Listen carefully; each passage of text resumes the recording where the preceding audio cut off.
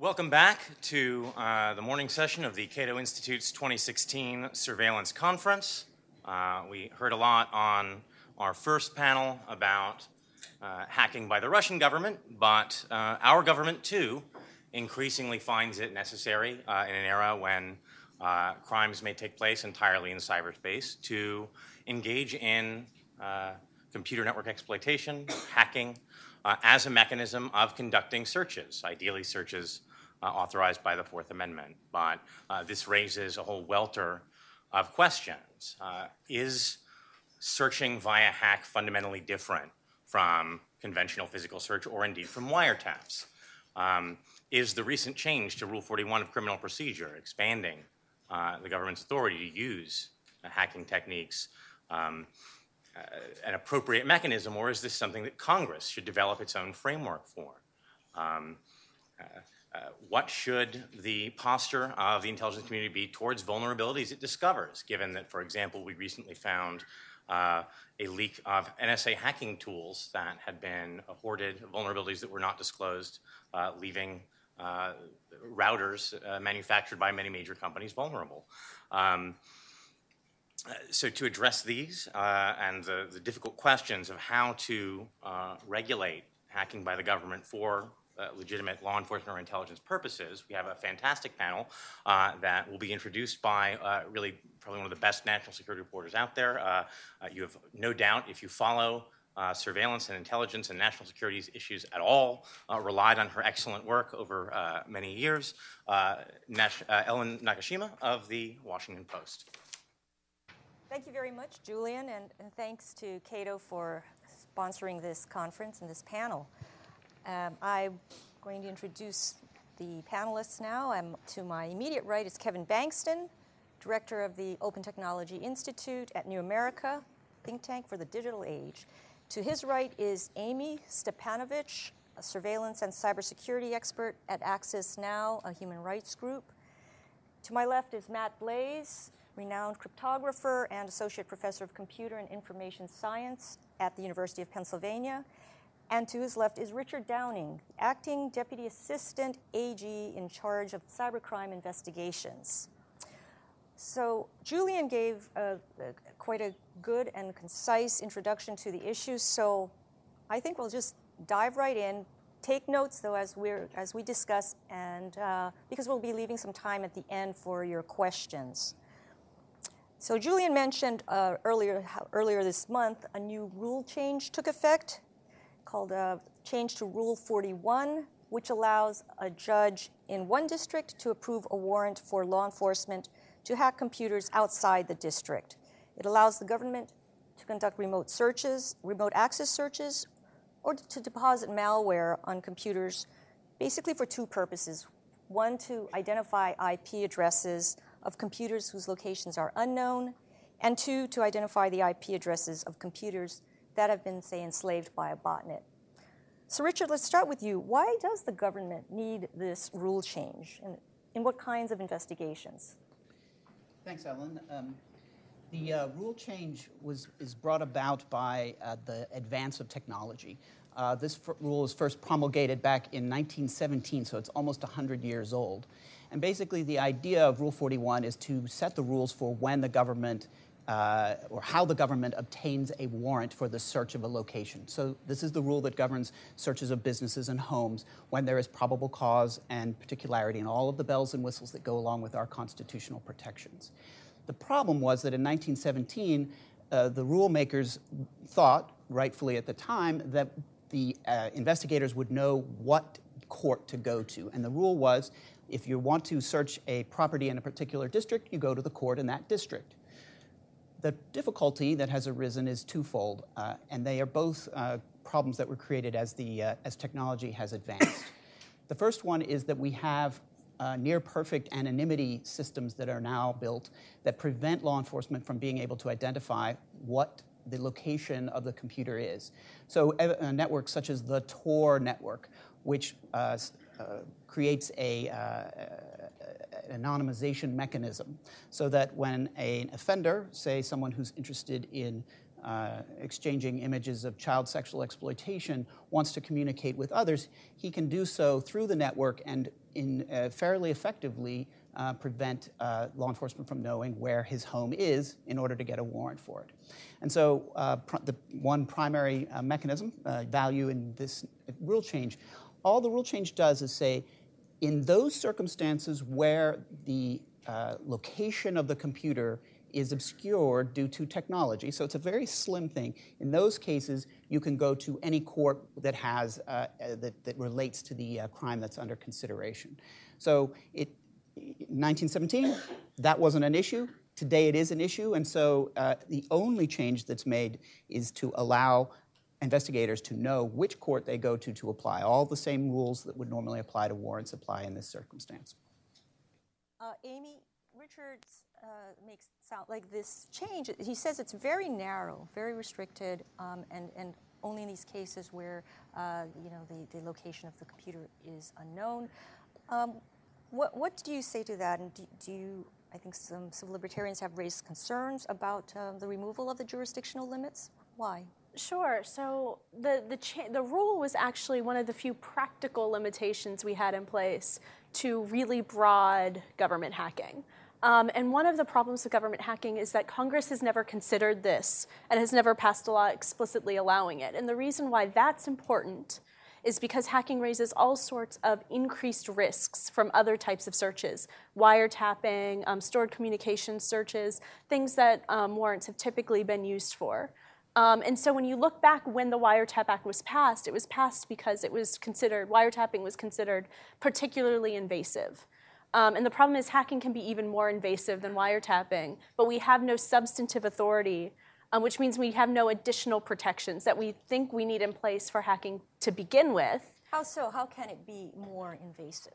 Sure. So any number of ways, and I believe Matt might know a little more of the technical pieces of this than I do, but it is very hard to determine when you put malware, or the government says that this is not malware if they're using it, but when you put something onto a computer, it's very hard to figure out how that is going to interact with that computer, even if you test it, even if you have some sort of understanding.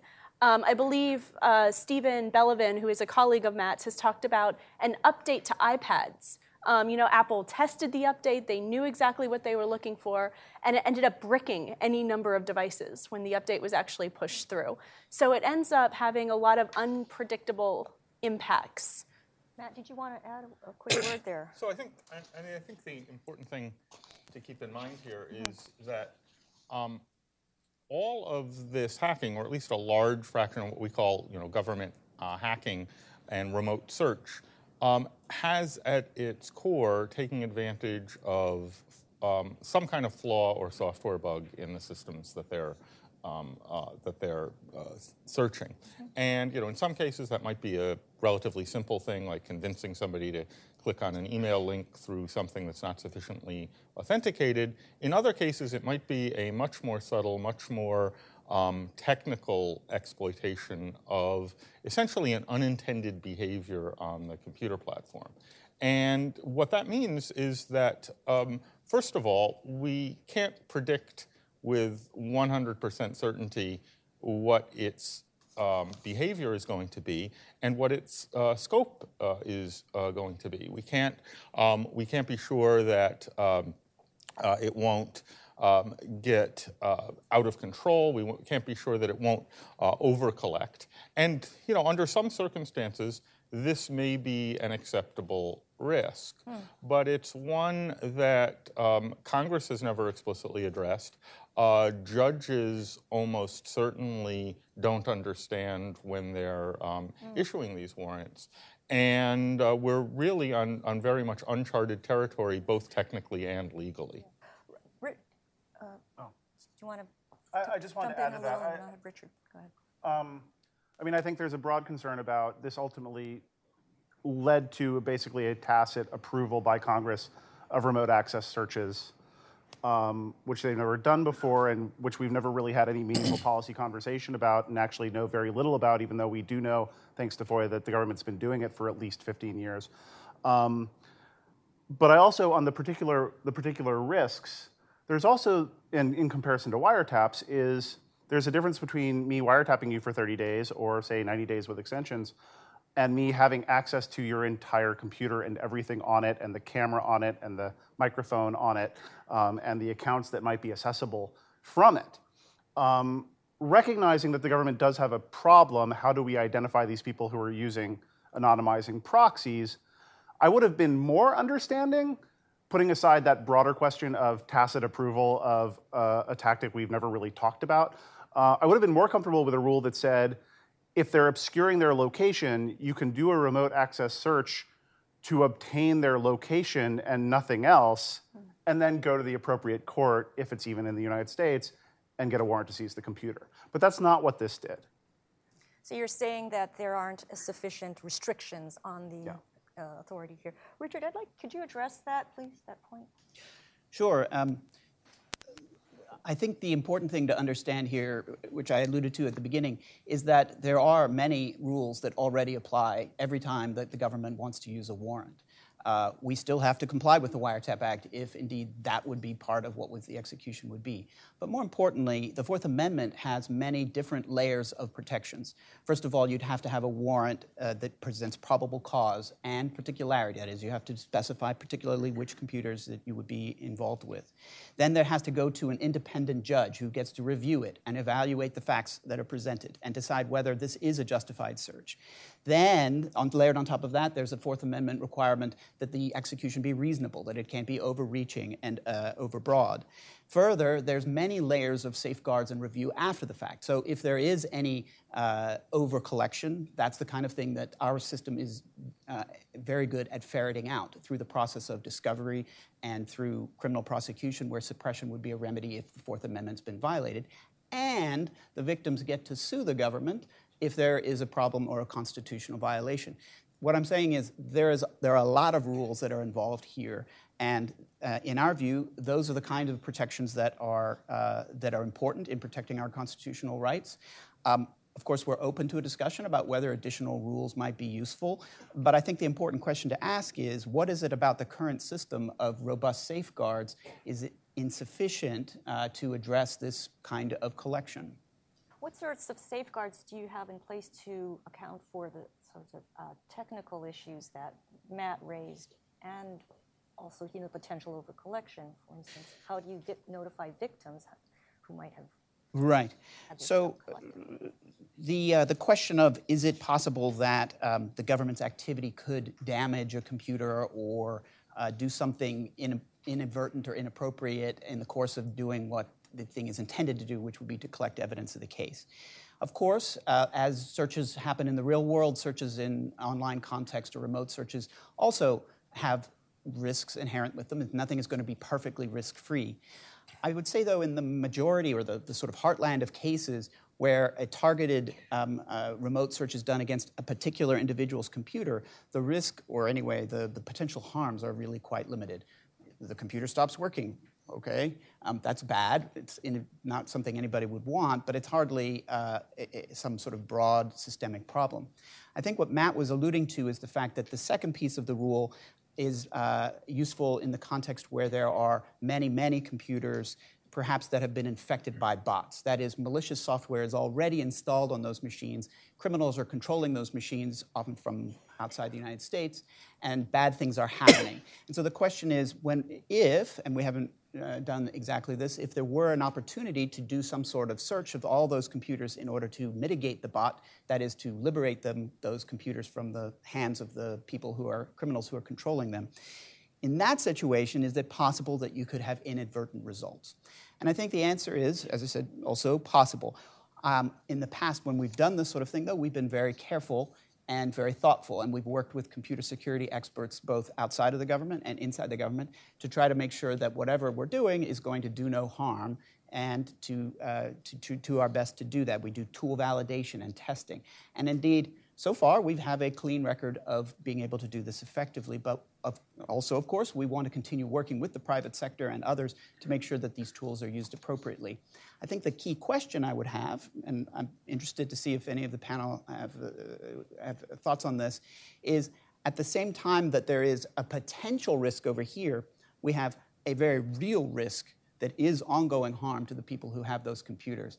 And when you have situations where hospitals are having their computers bricked as a result of ransomware until the ransoms are paid, I think we have to really seriously consider whether some potential risk over here is balanced by the fact that we have a very real damage that's going on and it's being sought to be prevented as a result of this sort of activity.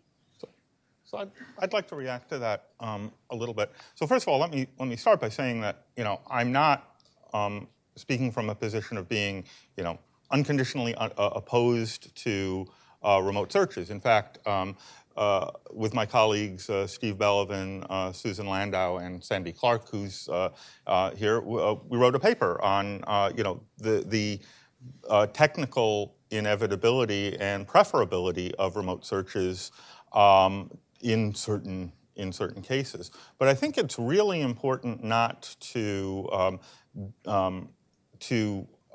be too confident about how well these tools work, particularly as we scale up. I mean, first of all, for precisely the same reason that you're able to do remote exploitation of computers, software is hard. Software is so hard that, in general, we don't know how to build it correctly. And software with security implications is particularly hard, particularly fragile. Again, particularly when it's being installed on a computer whose configuration you may not actually be fully aware of. And so I think any confidence that these tools are actually working as intended has to be understood in the context of this is not just a hard problem, but it is the fundamental problem of computer science, which is that we don't know how to build, in general, reliable software at scale. And so you're working in absolutely treacherous territory when you do this. And what that means is that, first of all, the only thing that we know that works is relentless scrutiny. In the case of the legal system, a discovery process where the defense gets to apply scrutiny to that would obviously be something that would be not just nice, but probably essential, and other kinds of just relentless scrutiny to this. The other problem is that when a judge is authorizing this, they're authorizing tools that they very likely don't fully understand both the scope of and the risks of, because this is largely new territory. When a judge authorizes a search warrant to physically break into a house with a no-knock warrant, a judge pretty well understands what precisely that is and what can go wrong. It's very unlikely that a warrant for a specific house is going to end up inadvertently searching an entire neighborhood or an entire city. In the case of a remote computer search, both the targeting, the scope of what's collected, and the potential for collateral damage are really much more difficult to pin down. It's easy to say what the tool is intended to do. It's harder to say what the tool actually do. So this is very difficult technical territory that we're on. Mm-hmm. And so, Kevin, do you think we need a legislative framework to regulate these sorts of remote access searches? And how would you account for the technical difficulties in such legislation? That's a big one. I mean, ultimately, absolutely, we need a legislative regime to govern this, just like we have for wiretaps, especially considering this raises all the same issues that wiretaps raise, as well as a bunch of other unique ones.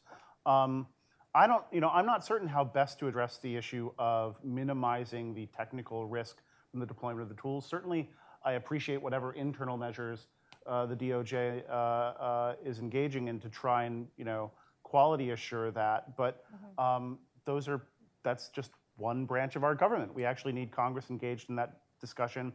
We need the courts engaged in a way that they haven't been so far, because, as Matt says, they often don't understand what they're approving. And there were some interesting transcripts from one of the cases where a NIT, a network investigative technique, has come up, where the judge was struggling to understand what the concept of, wait, you send instructions to the computer? What is that? What is it? Are you calling it? Like, what are what do you mean by sending instructions to the computer, they're not actually necessarily grokking that we are installing new software on the computer that is going to do these operations and send back this information. And that's a problem. And I take Rich's point about the Fourth Amendment as the rule. But I liken this to, we have a problem of the surveillance systems, both in terms of law enforcement and in foreign intelligence, being so secretive that it effectively prevents us from making good policy making on them. You know, one of the best examples is in 2005, when we finally learned, thanks to one buck in the system magistrate who published an opinion, that the government had been doing live cell phone tracking for over a decade without warrants, and in fact using a statutory authority that's supposed to be reserved for stored records. And we didn't even know. There weren't public discussions about this. There weren't public court decisions about it. We had no idea it was happening. And we see this same kind of ratcheting up phenomena in foreign intelligence. Peter Swire wrote a great article about this called The System of Foreign Intelligence Law. I wrote a similar article applying his ideas to law enforcement called Only the DOJ Knows. And so to hear the just trust the Fourth Amendment and that we in the courts are going to figure it out, when, as I said, they've been doing this for a decade and a half and we're only now just talking about it, rings kind of hollow. I also want to talk a bit about the botnet provision. One, I think it's a misnomer. What it says is, if we are investigating a Computer Fraud and Abuse Act, crime, an unauthorized access crime, and the computers or media we want to search are in 5 or more districts, then we can go to any of those districts. So one, it's not limited to botnets. It could be used, for example, as an alternative to busting in and grabbing the computers of a suspected hacker. Hey guys, let's just do it from our desktop and remotely search his computer before we announce ourselves by busting in and taking his computer. But also in terms of the botnets, we're talking about potentially tens of thousands, hundreds of thousands, millions of people. That's why we've been talking about this in the context of mass hacking, who are innocent people whose computers have been unauthorizedly accessed and are now being used in a botnet. That's a lot of people. That's a lot of innocent people whose, you might say it's not a big deal if someone's computer gets destroyed, but I think for that individual, it's kind of a big deal. What do you mean by destroyed? It would actually when he said, bricked. Yeah, it would not be, hopefully it would not explode or anything, but yes, but become non-functional. There's some precedent for exploding phones. Yes. And but it raises the question of how do we handle those people? Because those people, they're likely never to learn. Like say my refrigerator, my refrigerator that's been part of a botnet gets accessed, and in the process the government gets a lot of sensitive data about, well, my diet. We could pick a more sensitive Internet of Things item for the hypo if you like. They're never going to be prosecuted, and I can't think of any way you'd notify that person. That was one of my questions, actually. So Richard, mass hacking, mission creep, notification, lots of questions for you to answer. Well, I guess if I could respond to this question about whether... Actually, I'm sorry. One very important addition, 10 seconds. I'm also very concerned, I've heard Richard as well as other people publicly say that this provision will help them go after and shut down botnets, implying an intent to actually disrupt the functioning of the computer in some way, and I don't see how Rule 41 authorizes that beyond a search or seizure of data. And that really worries me. If we're turning the warrant into a stick that we can actually damage stuff with, that's a new development. So I'm not sure I can answer all of the points made, but I do want to make a couple of points. First of all, on the question of secrecy and whether this could be done in the shadows and we never know about it. Actually, that's one of the strengths of having this be part of Rule 41, is that it's going to make sure that these things are brought to judges and approved, and that there will be clarity when these things come to court, because there will be litigation around it and there will be suppression motions. And in fact, the court system is pretty good at sussing out the issues and trying to figure out what the answers to these questions are.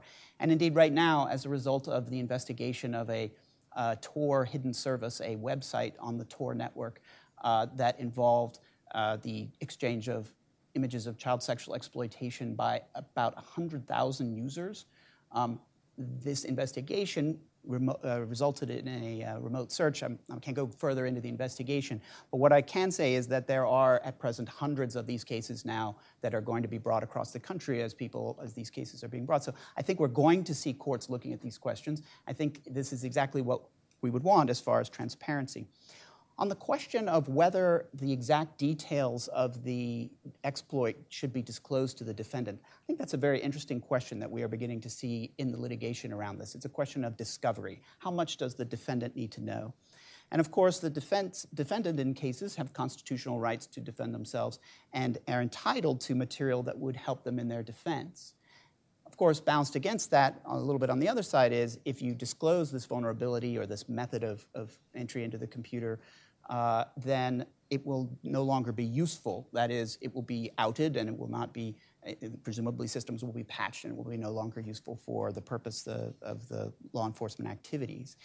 But it's an interesting question because I think in many cases, the method by which the search happens is actually not terribly relevant to the defense. That is, it doesn't go to the person's guilt or innocence. It's not creating evidence that's sitting on his computer.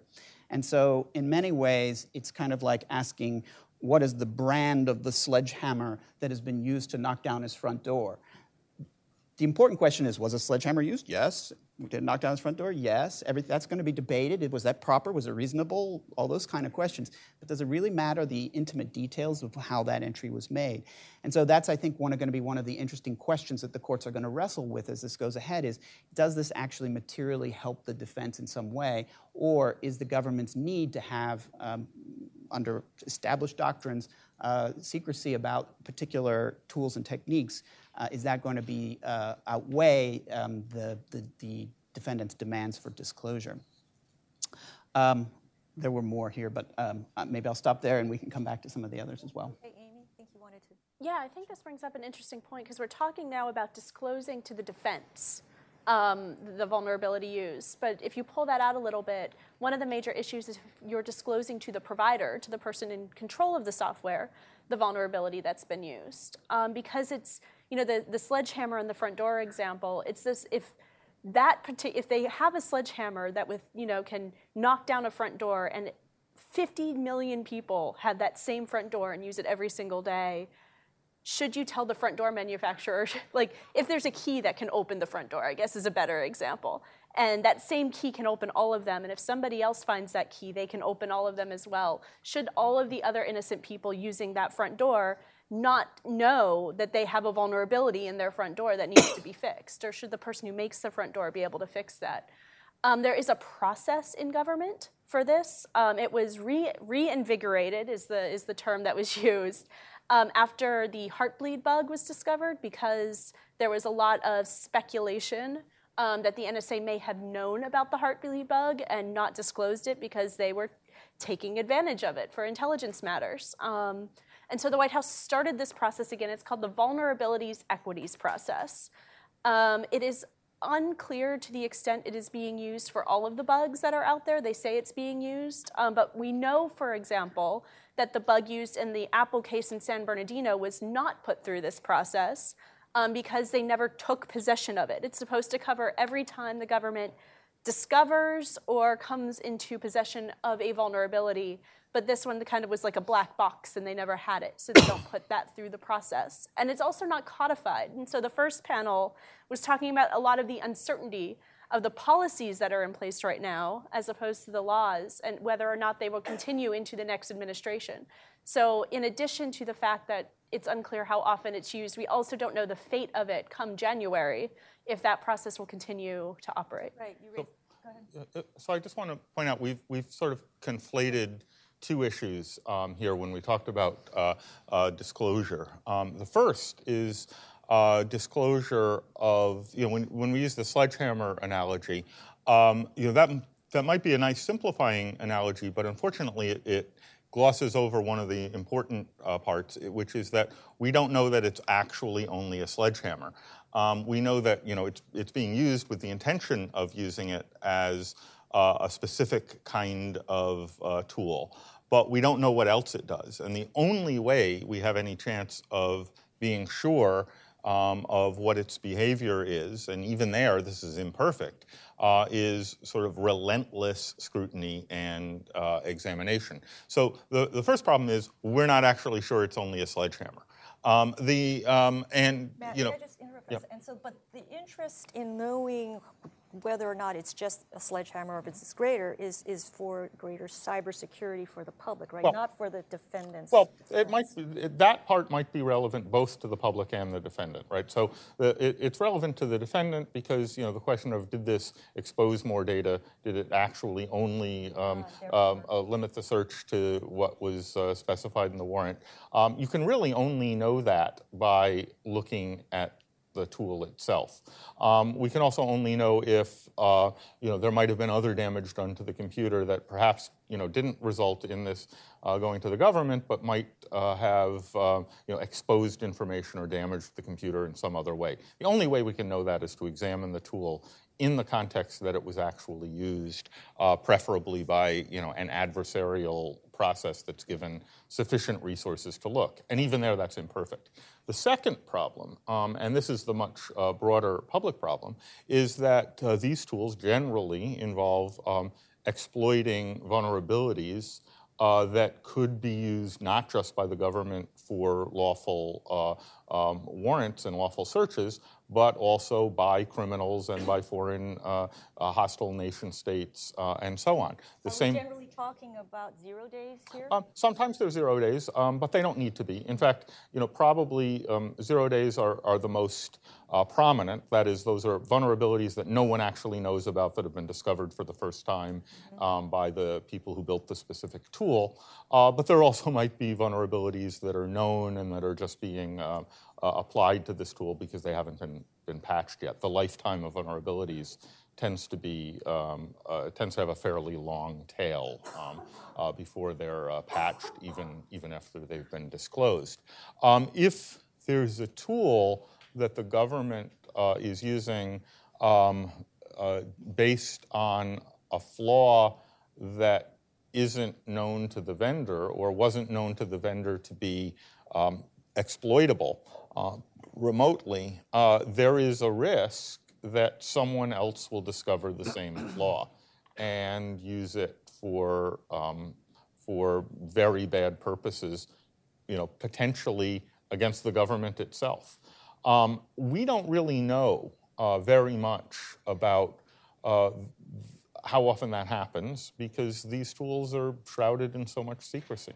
So that's one area where greater transparency, I think, is essential. That's right, and this is an example of something that requires both very subtle technical and very subtle policy judgment that really can only be achieved by more transparency than we've got. Should that be a policy change or a legislative change, do you think, guys? So, speaking generally, we want Congress to regulate this activity, including enforcing a level of transparency, at the very least similar to what we have in the wiretapping statute, which also would include, for that matter, actual data about how often this is done and how many people it impacts, which right now we have no freaking clue. Richard, would you be opposed to such requirements? So we're in obviously a transitional period in the government, so I can't begin to predict what the next administration would do. What I can say is that I would encourage you to take a look at the a blog post from Michael Daniels, who's the White House cybersecurity advisor from a couple years ago. And what he says is that basically lays out, I think, a pretty solid argument that everyone across the country, including the government, relies on computer networks. Disclosing vulnerabilities is usually going to make sense because that's going to provide protection and security for everyone. However, there are legitimate trade-offs, and so there are going to be certain circumstances where there is a need for this tool, this undisclosed vulnerability, in order to solve some crucial intelligence problem. And you can just imagine all of the kinds of things that come into that category, also public safety, so terrorist attacks or theft of our trade secrets or child sexual assault. And so building a stockpile of vulnerabilities that's going to harm our general security is not a good policy decision. But that's not the same thing as saying that we should never do it. And therefore, that's why we have the Vulnerability Equities Process, or VEP. And it doesn't create any hard or fast rules, but it does lay out the kind of criteria that are going to be considered, and frankly make sure that those are the kinds of considerations. So how significant is the risk? Does it affect our critical infrastructures? Is it patchable? Is it likely to be discovered by someone else? What is the intelligence loss that's going to occur if we release it and it becomes patched and then unavailable? I mean, those are the kinds of questions that the VEP would ask. And I think that's a pretty good set of questions that you would want the executive branch to be making these decisions and trying to weigh and doing it in an appropriate and robust way. Do you at DOJ or FBI submit all the vulnerabilities that you use in your exploits through, for the NITS to this VEP, to this process? So I've now exhausted the scope of how far I can go. I'm clear about what has been made public, but beyond that, I'm not at this point entitled to talk further about what's going on in the behind the scenes. Well, no one will know. Yeah, well, this process itself, as you mentioned, is newly invigorated. It came about also as one of the post-Snowden transparency reforms. Do you think that this is is something that ought to be codified, put in statute? Sure. How would you strengthen it, if so? I mean, I think that's exactly the kind of conversation we want to have, including hearings, which we haven't had. I don't want to jump in front and say, this is how you would necessarily draft a VEP statute, because we still don't have a great deal of information about it. We appreciate the transparency that the Obama administration has engaged in to tell us about it and give us some vague idea of the criteria they're using, but we don't really know who sits at the table, how often they meet, the number of vulns that have gone through the process. They've thrown around a vague number of 90+% ultimately get disclosed, but like out of how many, how long were those held on to before they were disclosed? Were they exploited before they were disclosed? Questions of that nature. We really don't have any of that kind of information. And so I think the first step here in deciding how to codify this process, I think some kind of version of this should be in law to protect us. I think the first step would be actually having hearings about it and having an engaged Congress working on it and looking at it. Yeah, I mean, I'd also point out that this is an example where the devil is entirely in the details. We can all agree on very high-level principles that kind of no one would disagree with. That there will be these cases on one end of the spectrum, and there'll be cases on the other end of the spectrum.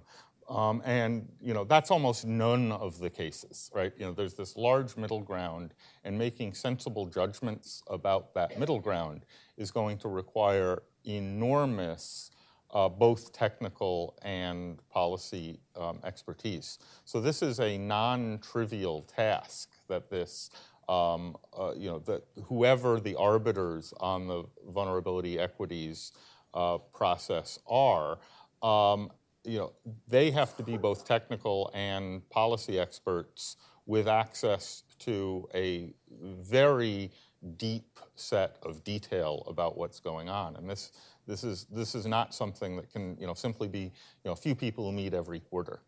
And to bring it almost back to where we started, now that Congress has allowed the Rule 41 changes to go into effect by not acting to stop them, and there are several measures introduced to postpone those changes, just to give them time to address what they should do in light of government hacking.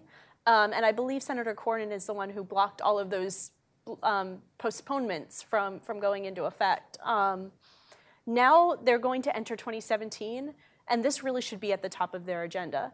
All of the issues we've talked about here, the vulnerabilities equities process, a potential Title III or rules for warrants for government hacking, what transparency measures need to be in place. Congress has really kind of put it on themselves, the onus back on themselves, that they need to be considering this first and foremost as we enter into the new year. Because this activity now they've basically implicitly blessed. They've allowed this argument that by not acting, they've said that this is okay. And I'm not sure a lot of them would agree with that, but that's going to be the argument in court now. Matt, you talked about the need for judges to also have greater technical expertise or understanding of the issues that they're ruling on, and also the participants in the VEP to also have that. So do you think that is there a need for, say, a special technical judicial advocate in the courts, and then another special technical expert on the VEP? What do you think? Well, so, I mean, I think, I wouldn't say how to actually structure it, but, I would say that almost all parts of this require a significant infusion of technical expertise at almost every level that's not currently there routinely. And, certainly, in the case of a judge who's being asked to sign a warrant that isn't fully understood, there is room for judges to ask questions. There's room, to do things like appoint special masters. There are, I can imagine mechanisms for doing this, but what and I'm not going to say be too prescriptive about what we should do, except to say that we really urgently need to do quite a bit, or this could have far-reaching unintended consequences. I'll just add, I'm curious judges have a bunch of young people working for them every year to 2 years, these law clerks. It'd be great if they started favoring hiring young law students who also have a tech background, or going ahead and hiring some non-lawyers to, who serve as clerks simply to assist with technical cases. I think that might be one of the easiest injection points of tech expertise into the bench. Yeah, and some law schools are actually starting to set up some joint programs with cybersecurity and computer science departments and law. So I think they're trying to move in that Right, direction. including at Penn. Right. I would agree absolutely to the idea that there should be a greater technical understanding in our court system. I would moderate that, though, a little bit by saying, except that the courts, this is not a new problem for them. They've been dealing with technical issues extensively, and we've got patent suits. We have all sorts of other kinds of suits in the courts that require technical understandings. So I don't want my experience with federal judges is that they are not shrinking violets, and when they don't understand something, they're going to ask questions and they're going to get to the bottom of things. I don't want to undersell the idea that that the courts actually are pretty good at figuring out difficult questions or getting the special masters or resources or briefing or whatever it is, testimony, to get to the point where they can make good decisions on these things. I guess let me just respond to the Congress should act immediately question. I guess the alternative to at least acting with respect to whether we need new rules for remote searches is to say, well, we have a bunch of safeguards and greater clarity that's going to be coming. Maybe we should wait and see whether there are, the court system is able to deal with these questions, and whether there are any abuses that come to light, and that sort of question. I think we are going to see a lot of activity, as I mentioned, on these cases that are coming up. And of course, from the department's perspective, we are committed to being good partners in figuring these things out and being clear about what we're doing when we are using these tools and under Rule 41 and going to the courts and doing those things. So I think it's an interesting question, but definitely one that will be interesting to see what the next Congress and next administration wants to do with it. Just in terms of unintended consequences, I think there have been instances or cases where the law enforcement agency, in fact, in 2013, I think the FBI obtained something like 300 individualized warrants to target specific users of an anonymized or anonymous email service called TorMail. And the idea there was to infect the computers of just these users and not all the other innocent users of TorMail. But according to some press reports, apparently the way in which the FBI deployed this software ended up infecting everybody who just logged into the actual TorMail homepage.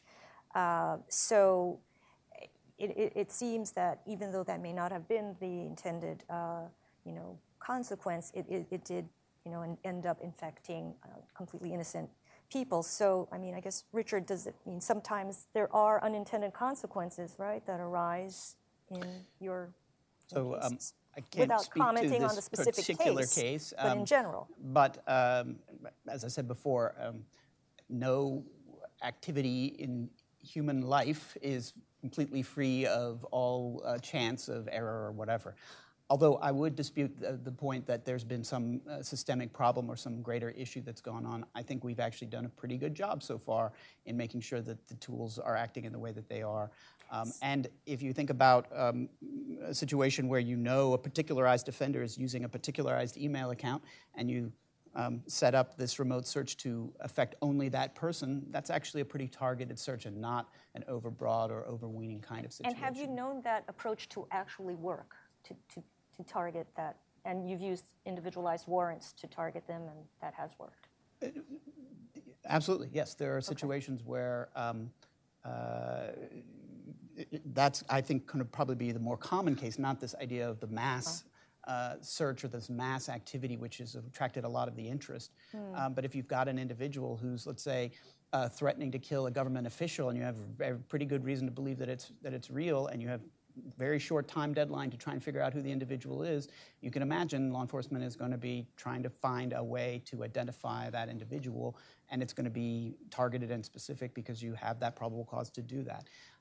Obviously, these are going to be case by case, and they, as I said, have to be particular, and they have to have probable cause, they have to be evaluated by judges, and all those built-in safeguards are going to be true. And if we mess it up, then we can get sued. And if it's overbroad, then the defendant can bring a suppression motion, and these things will get worked out in the courts. And so I really think we do have a strong court system and a strong system that can be and will be applied to these Rule 41 warrant situations, the same as it has for the last 200 years. I mean, I'm curious, and maybe you can't say this, but were all of those people notified that they were searched such that they could challenge the fact that they had their communications intercepted? So that's another value of the Rule 41 process, is that indeed it requires that the person be notified. Of course, it doesn't require completely and endlessly exhaustive efforts. It requires reasonable efforts. You've got to do your very best, and it may vary, and it will probably have to be run by the judge before decisions are made. But yes, in the cases, for example, where the people are using a child pornography website to exchange images, most often that's going to be followed up with a search of the person's residence to obtain the evidence from their home that's going to be used in the trial to come. They're obviously going to be notified. Rule 41 requires this. This is part of the transparency. What you don't want is to have this stuff being done outside of the court system, or not with the review of the judges, and not within the transparent and protective process that we have developed in the courts. Okay. So I just one quick reaction. You mentioned that you think that you're doing a pretty good job of making these tools robust and secure, and I believe that that's true. But I just want to point out, Microsoft and Apple and Linux and Android and Adobe and so on are also doing pretty good jobs of securing platforms, and we are in a terrible cybersecurity mess, right? The pretty good job that is being done is unfortunately still not so great. Software is hard, and I think it's really a mistake to get too overconfident that these terribly imperfect software development processes are always going to work the way we want them to. I'm not suggesting that we should be overconfident. I think we should be very careful, and as I mentioned before, we do look carefully and test and validate our tools before we use them. But I think it's a slightly different question on whether you can create a truly secure piece of software that will not let anyone in. Obviously, as you say, that's a big problem. We've got hackers that are able to break in all the time. And isn't the government's activity pretty similar to the hacker side of this equation? You don't need to be able to secure the whole system in a perfect way. You just need to use one particularized vulnerability that will get the narrow piece of information that you need in order to proceed with the case. Kevin. So I just wanted to flag this Tor mail example. This was basically a bunch of people who I would say suffered a Fourth Amendment level search or seizure of their data. Ironically, because they were using a service to protect their privacy, but basically this impacted everyone who was using the service at the time. That may have been an unintended consequence, which is worrisome, especially when you think of the other scenarios where unintentional consequences might impact hundreds or thousands of people.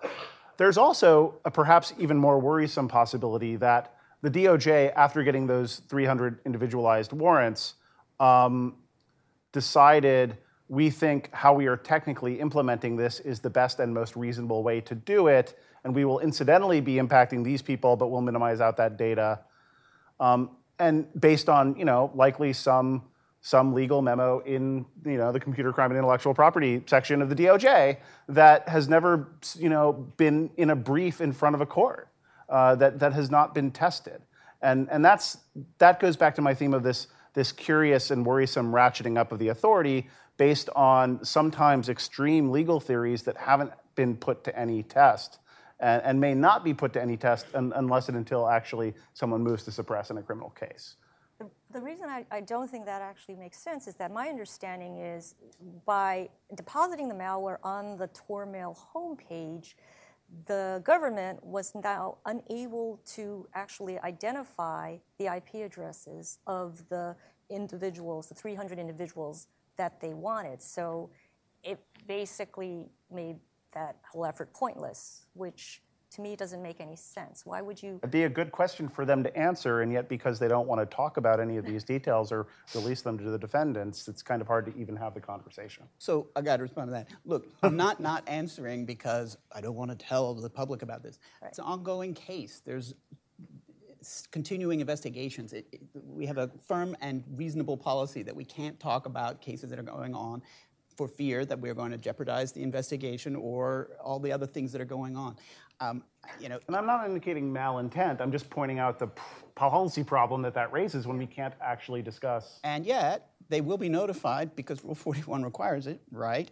And I would say these are all speculations by so all the innocent news users, reporting of people who are dreaming up ideas about what might have happened. All the innocent users will be notified as well, those who've had their so it requires you to computers. Notify the people, the owners of the property that were searched. Well, it does now. What's that? It does now, right? I mean, are you talking about the amendments to Rule 41? Or? So the amendments require reasonable efforts in certain circumstances, yes. But reasonable efforts is not no efforts or no thing. If we are able to identify the individual, then that person will get notice. I suppose it's possible that you might not, if the tool didn't work, for example, we didn't actually do any searching. No, we're not going to notify anybody because the search didn't happen. I mean, there's all sorts of permutations here, but in any case, Rule 41 takes this into account and requires the kinds of notice that are reasonable, and people will get notice if their property was searched. In a physical world analogy, if, as rarely happens, but does happen, the police get it wrong and they've searched the wrong house. They're across the street from the search scene where they thought they were going to be. Does the person whose house was searched gets noticed? Of course, yes, that house was searched and therefore they will get notices of the search even though it was unintended or mistaken. I'd like to switch over for a minute now to the to encryption and locked devices, and I think Matt raised something that you said you've advocated, I think, along with Susan Landau, which is one alternative to say decryption mandate to mandate, exceptional access or backdoors into devices is to allow the government with a warrant to essentially hack the endpoint or create an exploit that will allow them to remotely access the locked phone. Tell us why you think that's a good idea, and then I'd like to get your responses to that. Sure. So I think we've been hearing a lot about the going dark problem, and the solution, or certainly a centerpiece of the solutions that have been offered by the government have involved some sort of built-in backdoors or key escrow or design mandates to allow for lawful access. And that, unfortunately, is likely to make our currently horribly weak and fragile infrastructure much weaker and much more fragile, discourage the use of tools like cryptography, discourage the use of good security practices, and create centralized points of failure where none currently exists or need to exist. So I think there are compelling reasons to very strongly oppose any kinds of design mandates of the kind that are being advocated for. That said, as we can see by the expansion of Rule 41, in many, and I would argue the majority of cases, search of the endpoints by exploitation of vulnerabilities and so forth is a viable alternative to that. And we're seeing it done. It's happening. The legal rules for that are unclear. The Rule 41 change is the first sort of codified place where we're seeing it addressed, and I think it really does need to be addressed by Congress. But I think it's simply the case that this has been done for a while. It's going to scale up, and we need to confront in law and in policy what the rules for that going forward are going to be as it scales up. Kevin, go ahead. I'll follow. Excuse me. I don't think there are a lot of people in the privacy and civil liberties community who are fans of government hacking, who want to say, go government hacking. But we also, if there is going to be a continuing increase in the deployment of strong encryption tools, which we're a fan of, and there is not some sort of mandate that data be accessible by the government, which we are not a fan of, there will be more government hacking whether we like it or not, and the question is, what are the rules for that activity? I just want to flag a big concern that sort of brings together both of these issues and highlights the need for, I think, amongst others, congressional action, which is how they might implement that government hacking in a way that would basically be a backdoor and hurt all of our digital health, and that is subverting the software update systems through which we receive all of our security updates from the companies. This is an idea that is occasionally tossed around as a potential way to deliver malware to access encrypted data. And I think it would be an incredibly dangerous thing, and yet I also think that our current technical assistance provisions around surveillance could be read potentially by a court to allow this sort of thing. Why is this a bad idea? Because we are basically in a digital public health crisis. We are facing many grave ills. The medicine that we get for that, the vaccines that we receive, come through these secure update channels from the companies. If and when it becomes public that the government has subverted that trusted channel to actually decrease our privacy and security, you will have a lot more people avoiding those updates. And it's sort of like people who aren't vaccinating against diseases. By their making that choice, they are making us all less safe because they become hosts for the thing that might infect us. And so I just wanted to put a strong stake in the ground to flag this is a huge risk, and it's a path we definitely don't want to take. For what it's worth, our host, Julian, has written about this point, as well as Chris Segoyan and several others. But I think it's important. And I just want to pull it back to the international perspective on this a little bit, because we have to remember that the internet does not stop at the Atlantic and Pacific Oceans on either side of the United States, and it actually is used globally.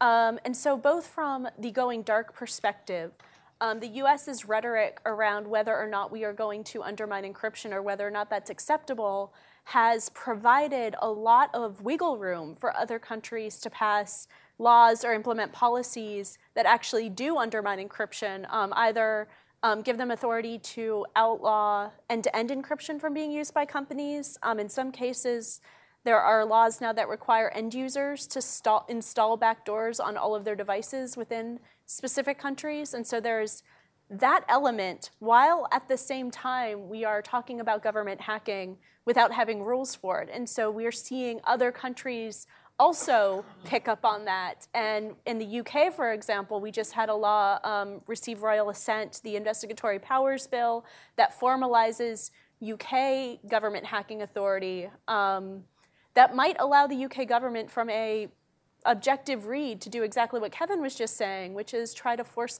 companies to implement backdoors and security updates.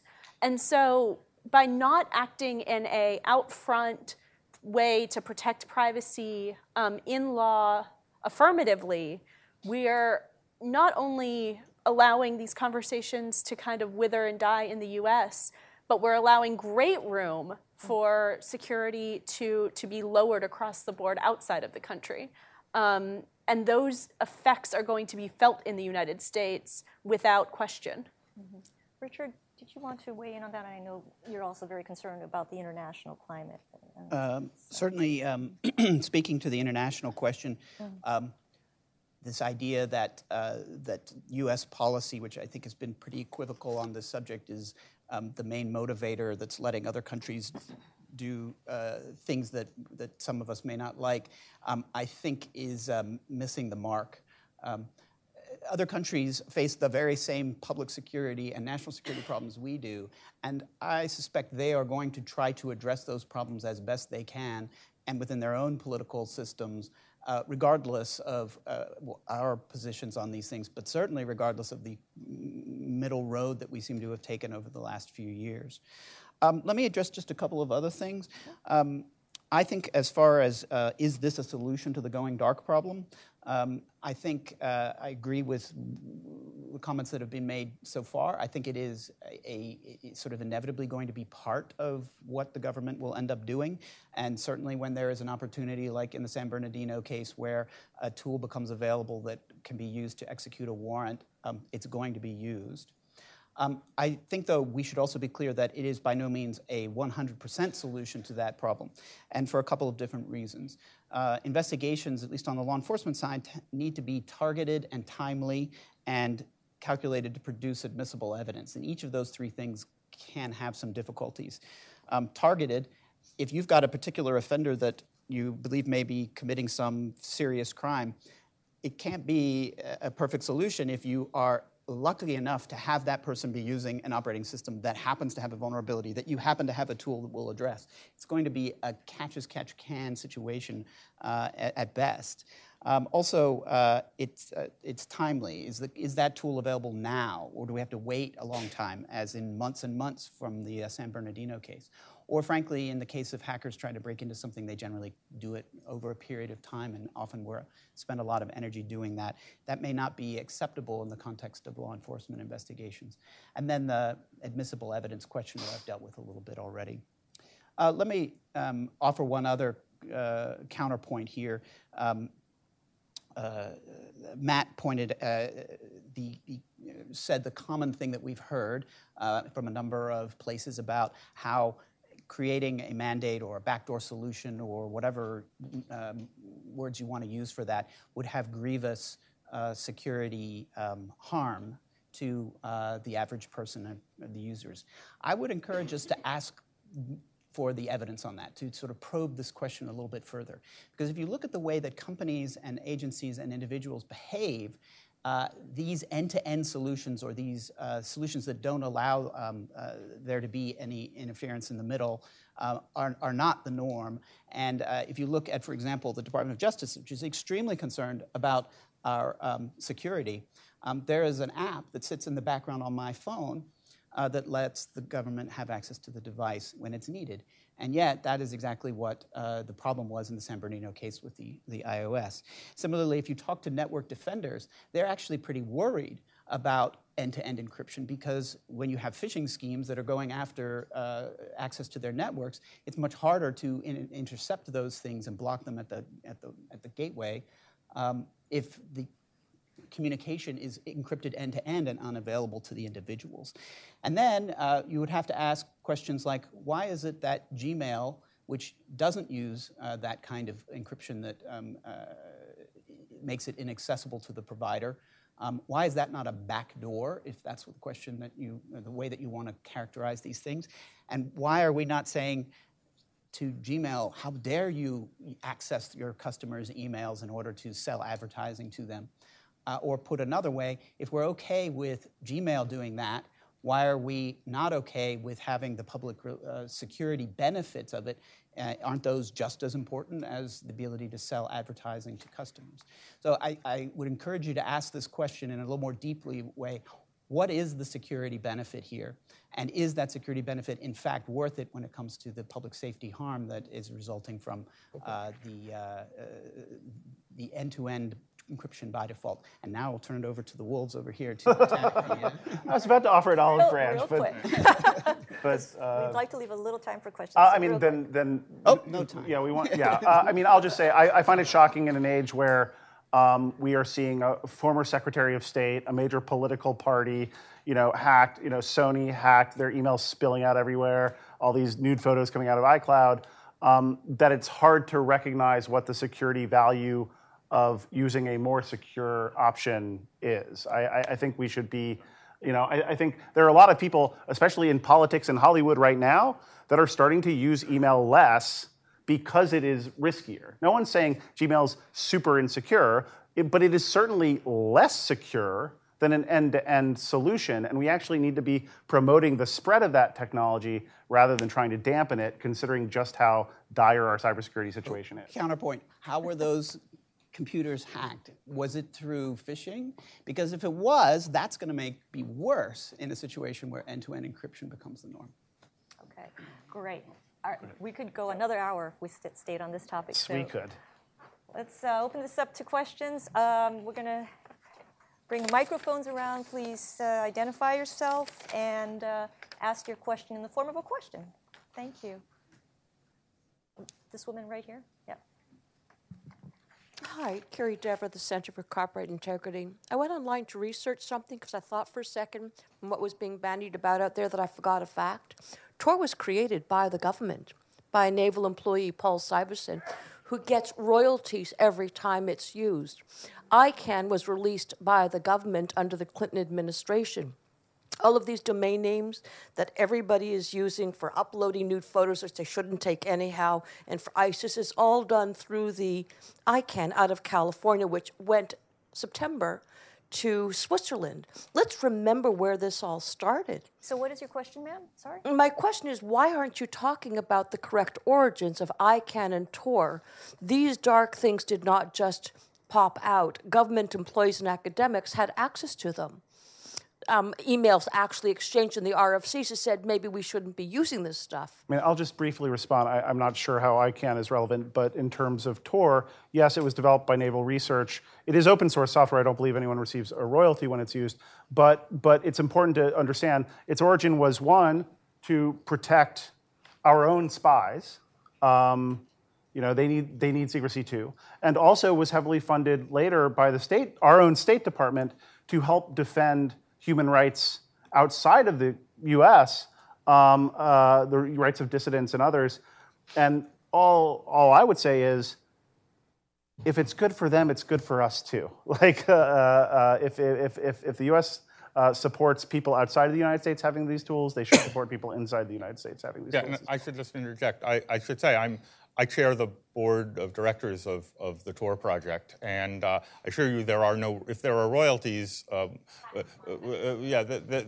there are no royalties. It's all free software and so on.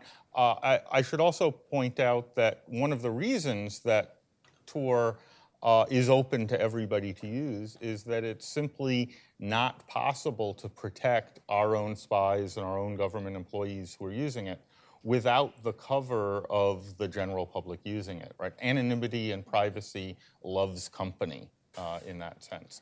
And that's simply part of how the technology has to work. If I could just add one quick thing. I think there are people, though, out there who are asking the question of, has it outlived the value? Is the benefit worth the cost?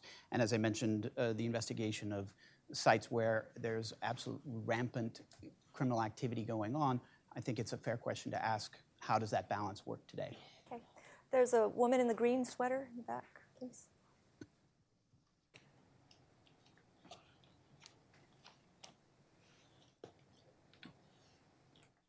Jimena Musa with the National Association of Criminal Defense Lawyers. I think that Can you speak more directly I into the cannot mic? hear a word you're saying. Is this better? Okay. Yes. Jimena Musa with the National Association of Criminal Defense Lawyers. I just think there's been a huge missing piece of this conversation when we talk about the process and the notice and how it works, and that this is based fundamentally in the state's ability to incarcerate someone, to deprive them of their liberty. So when it comes a question of notice of the techniques used, I think the government often has these sort of blanket comparisons, like it's a sledgehammer, as if it's one uniform thing that only operates one way. So I think I want to get to the point that when you talk about using these techniques to break into computers to investigate people and prosecute them and potentially deprive them of their liberty, it is extremely important that notice is there. I think the government knows full well that there are many ways in which that can be done, in camera, not in open court, not in a way that releases the information to everyone, but gives the defense an opportunity to examine how a computer was broken into, searched, what were the parameters, what might have operated differently. And so I would like someone to address the piece of, or to differentiate the piece between what a traditional search warrant does, the ability to challenge it, which frankly is quite limited, the suppression remedies often don't come through, and how this technology being used changes that considerably. It is not a place where you can go and look and say, they searched my home, they hit these 3 places, because I can tell or I was there.